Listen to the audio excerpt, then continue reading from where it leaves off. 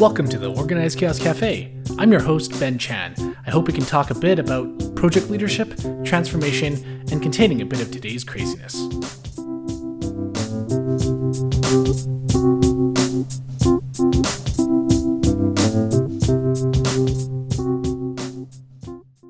Hi, everyone, and welcome to another episode of Organized Chaos Cafe.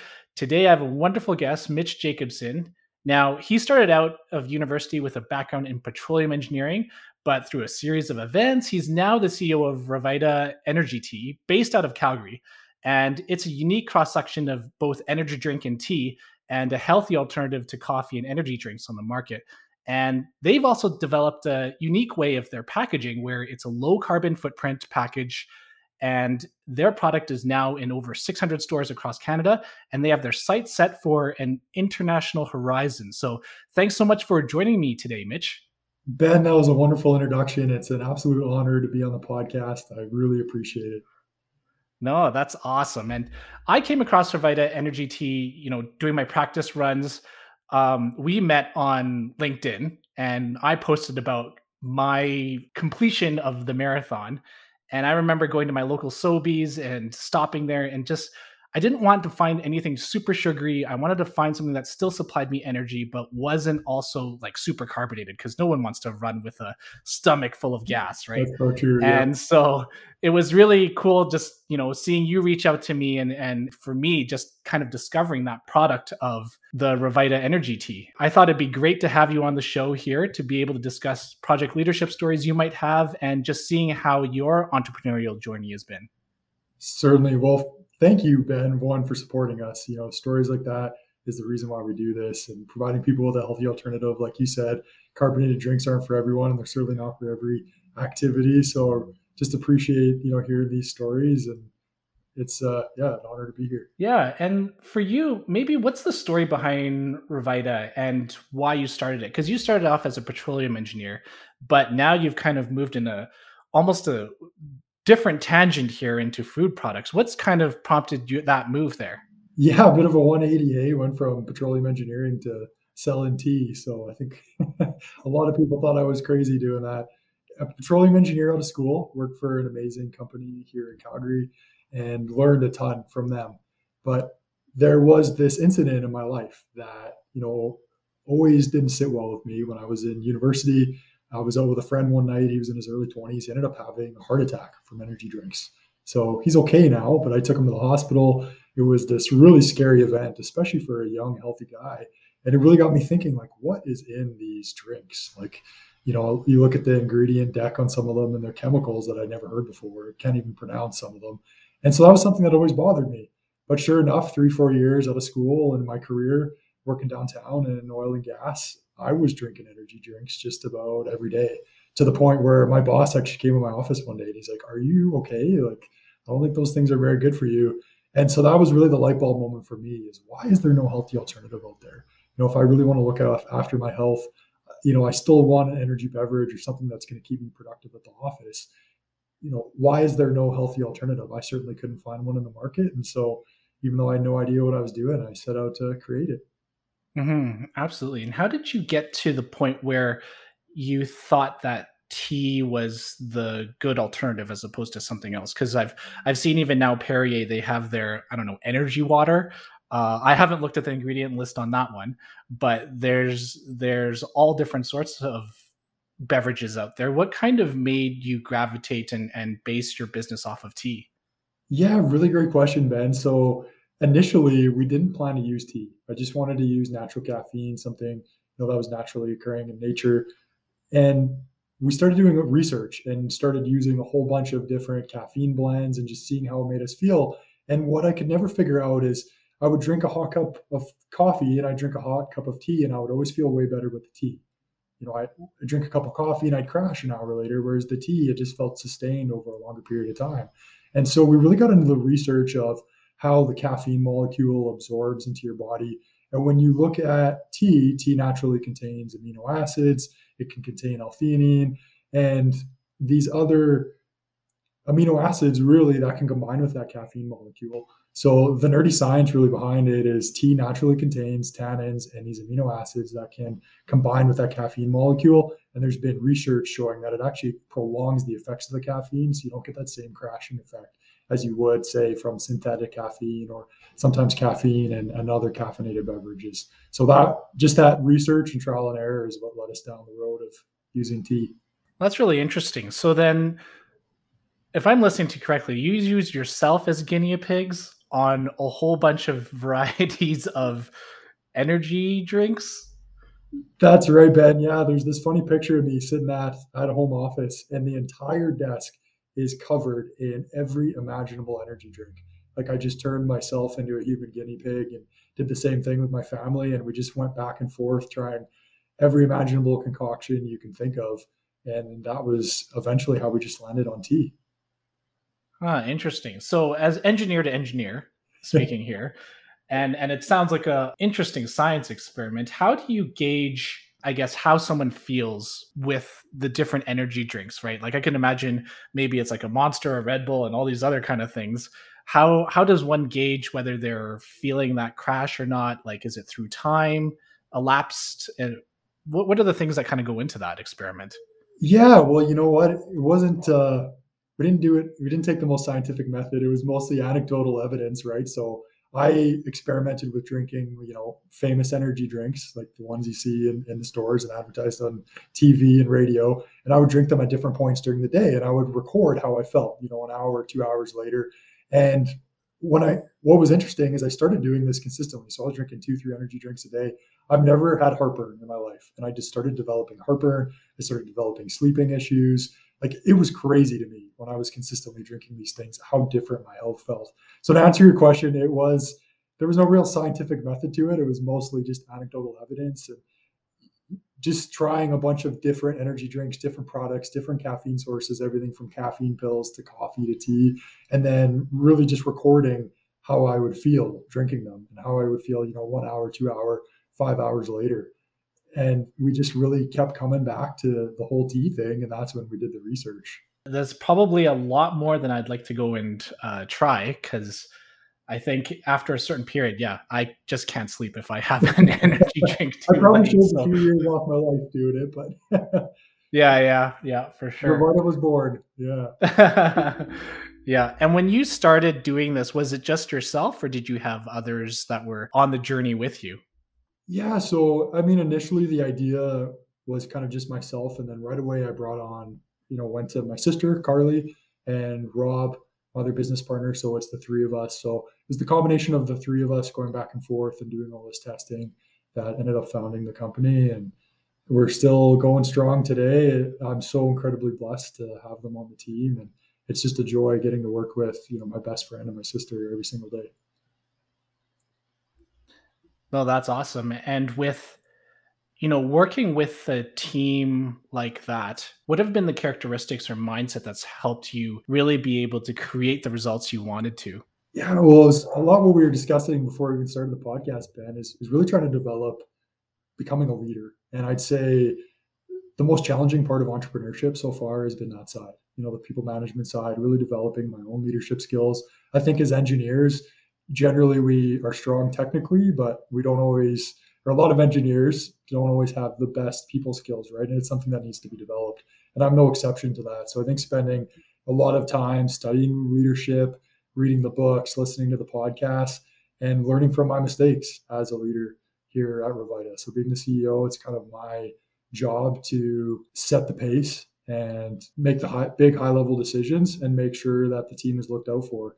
And I've made lots of mistakes, but I pride myself on trying not to, if I touch the stove once, I'm not going to touch it again. I've heard that engineers are also a little bit of a stubborn group too. So, that That could doesn't certainly help be true. The other piece is then also the packaging. Like you've kind of touted that as the low carbon alternative. I remember it is in that kind of flexible packaging. It does remind me a bit of like a Capri Sun, a little bit. I don't know. How did you guys go about selecting the different packaging module than say the traditional can or Tetra Pak? Yeah, you're so right, Ben. So we use a spouted flexible beverage pouch. So you're right, it has sort of that nostalgic feel of Capri Sun, but we have, a regular spout and cap that, any drinking bottle would have. So we actually have an industrial design on that. So it's completely unique to the market. But to answer your question, when I first started, I thought this was going to be in a can or a glass bottle. Those are the two packaging types that we really wanted to look into. But the engineer in me wanted to research the environmental sustainability of all the different packaging types. And that's when I was working in oil and gas, I was working in water sustainability. And one of the things that I learned working in oil and gas is you can't necessarily just look at the end of life of a material. You have to look at the full life cycle of it. What's the carbon footprint of that material? And that's how you make the proper evaluation of whether it's environmental or not. And so when I really started looking at the data, what was fascinating to me is even though aluminum and glass they tote it's infinitely recyclable, and that's great, absolutely. But if you look at the water usage, the greenhouse gas emissions, and really just the carbon footprint of these packaging types, because they take up a lot of space, they're generally heavier, there's a lot of disadvantages there. And this one packaging type for beverages that I didn't see anyone else other than Capri Sun, of course, using on the market was the flexible beverage pouch because it uses less materials and it can be shipped flat when it's empty, right? As opposed to a glass bottle, right? That's getting shipped fully formed and very heavy. If you look at the carbon footprint of it, life cycle, it was by far the best. Like looking at the data, it wasn't even close. And so that's what really steered us in the direction of why don't we do something different, something that hasn't been done before, something that's more environmental. And then for a branding perspective, because it's different, it makes us stand out. So that was really the decision process that took over a year to get there, almost a couple of years. But that's how we finally got to that spot, that decision. Right. So that's crazy because you're moving not just trying to bring forward an innovative energy drink to the market, but you're also looking at the industrial design piece of it and not just saying, oh, we're going to throw it into a bottle, but you're redesigning how it's being packaged and all those other pieces. So then for you, when moving from, the petroleum engineering into the food retail business, right? What's been the biggest leap for you that you've had to make? Yeah, it's really just been going to a completely new industry, right? So I was very technically minded as an engineer working for this great company in oil and gas, but you're kind of a lot of times, living in your box, working on, a few technical problems, and then to go over to the beverage industry where it's completely different. Now I have to learn sales, right?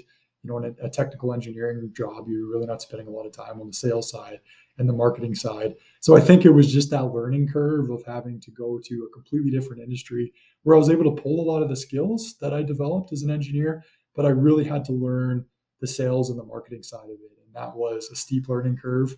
And I'm still learning so much every day. And it's been so fun to tackle this new challenge. But I think just that hard transition of going from, one skill set to a completely different skill set has definitely been a fun challenge. Mm-hmm. And I'm going to lean into my project nerdiness here.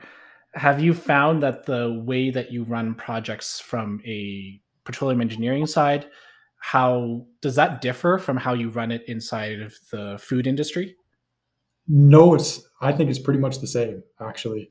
And I want to say that anyone coming from the energy industry going to the food and beverage industry, I think you have a bit of a built-in advantage, I would say, because in the energy industry, the timeline, as you know, Ben, when a client wants something done, the timeline is they want it tomorrow, pretty much, right?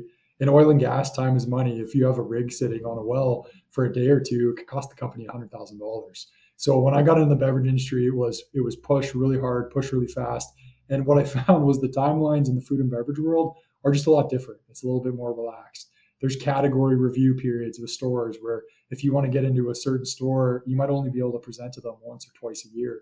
But because I was pushing so hard and I had that mentality of it needs to be done today, I think we moved a little bit quicker than sometimes other companies do. And that's come at a great advantage. But to really answer your question, the same skills that I use managing projects in oil and gas, I'm using here. And I think just because I'm so used to working on tighter timelines, it's actually been a huge value add to our business being in this different industry.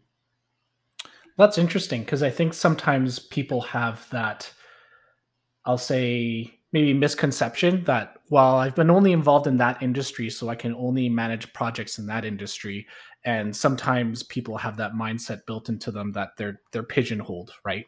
Whereas I think now, especially with the diversification of the economy, you can find that the skill sets can carry across different industries now, and different areas that they may not necessarily have the detailed experience in, right?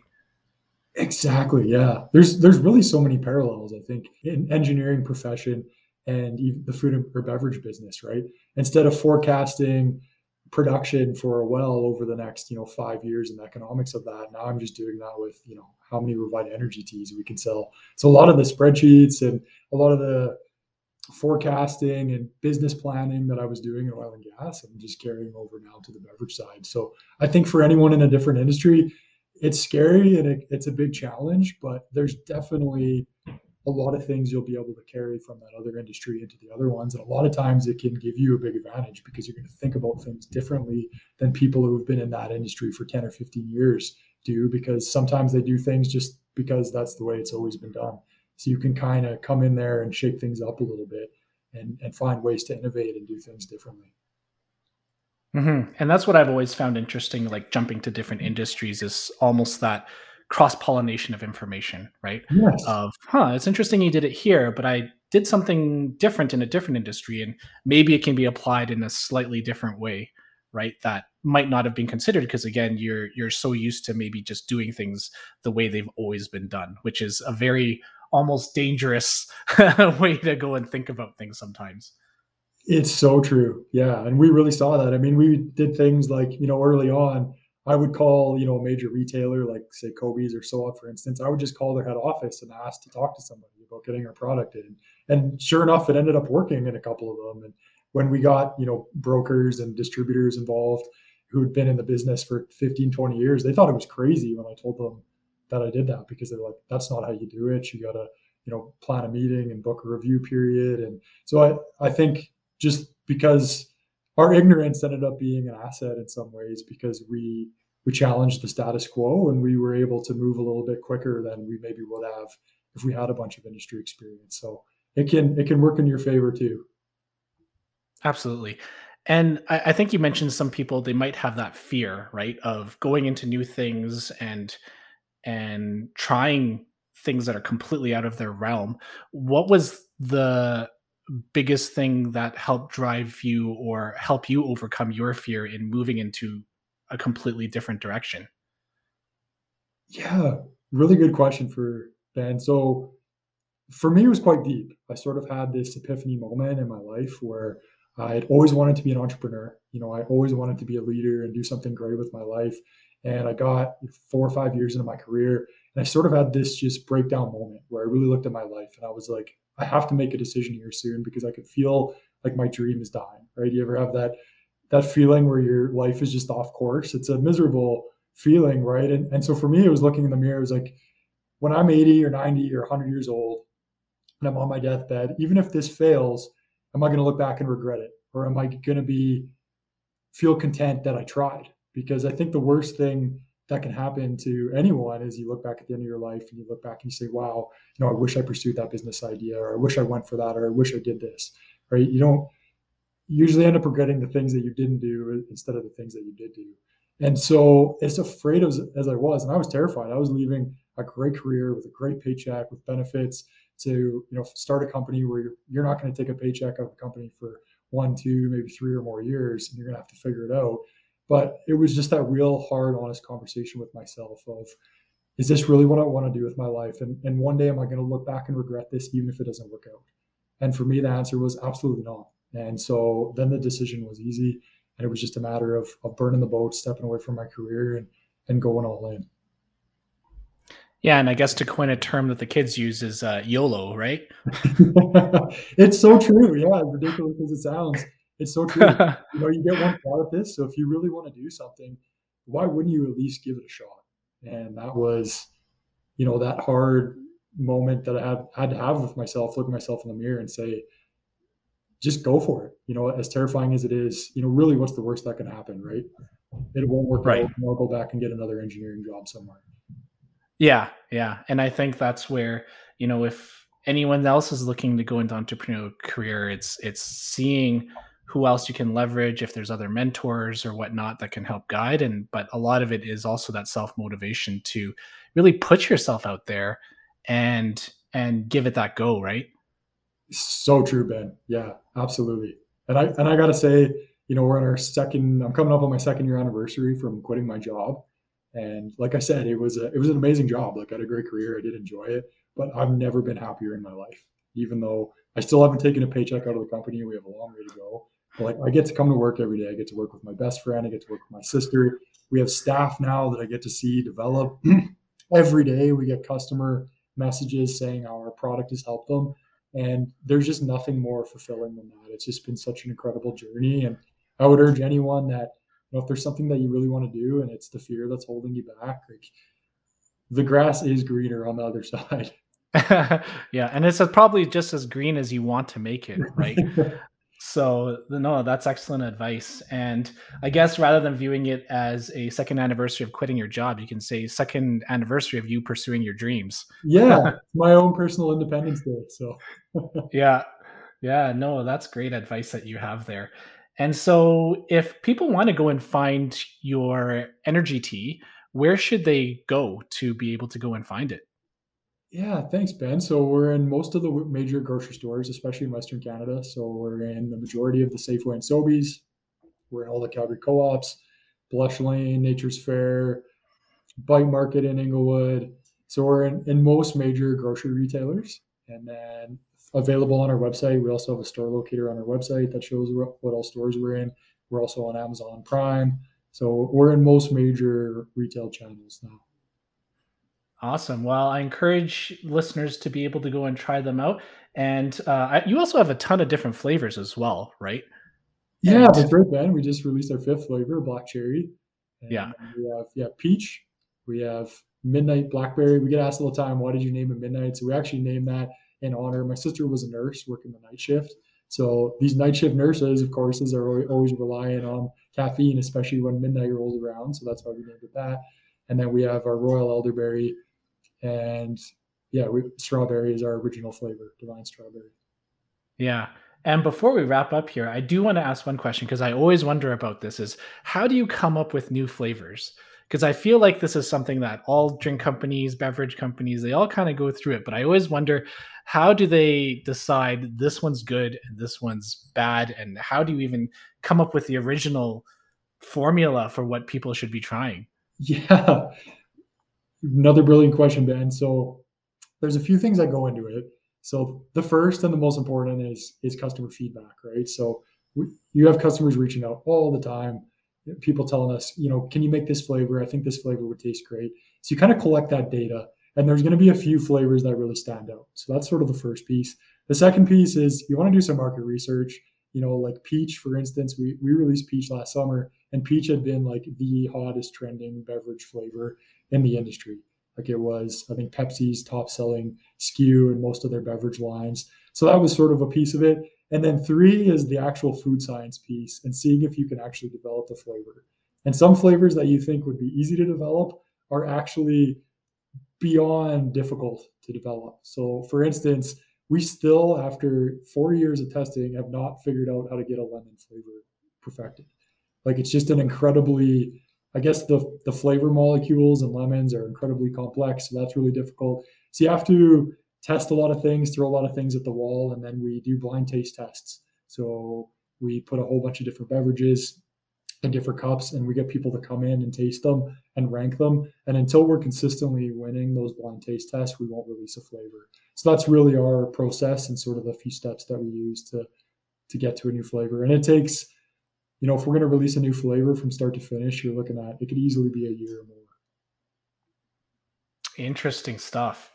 Awesome. Yeah. So if you want to go and have energy pick me up, if you're doing physical exercise and whatnot, go and check out Revita Energy Tea. You can find them at your local stores. And Mitch, I want to thank you so much for your time in joining me, talking about your company and just learning a little bit more about, the inner workings and your leadership. Ben, thank you for having me. I think it's so wonderful what you do for local entrepreneurs and how you help develop leaders. And it's just truly a blessing to be on the podcast. I really appreciate you having me. Awesome. Thanks so much. So that was a lot of fun interviewing Mitch Jacobson. I really enjoyed hearing his story about how he's taken his past skills and experience and applied it into something completely separate, as well just hearing his story of how he overcame his fear and being able to go and try and establish something in his own way. Hopefully you've been able to enjoy this episode. Tune in next time for the next episode of Organized Chaos Cafe. Thanks.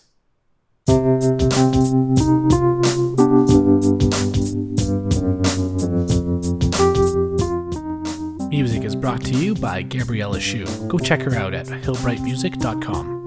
Thanks again for listening to the Organized Chaos Cafe. This is brought to you by Climb Consulting. That's CLYMB. You can find us on Facebook, Instagram, and LinkedIn, or go to our website at www.climbconsulting.ca.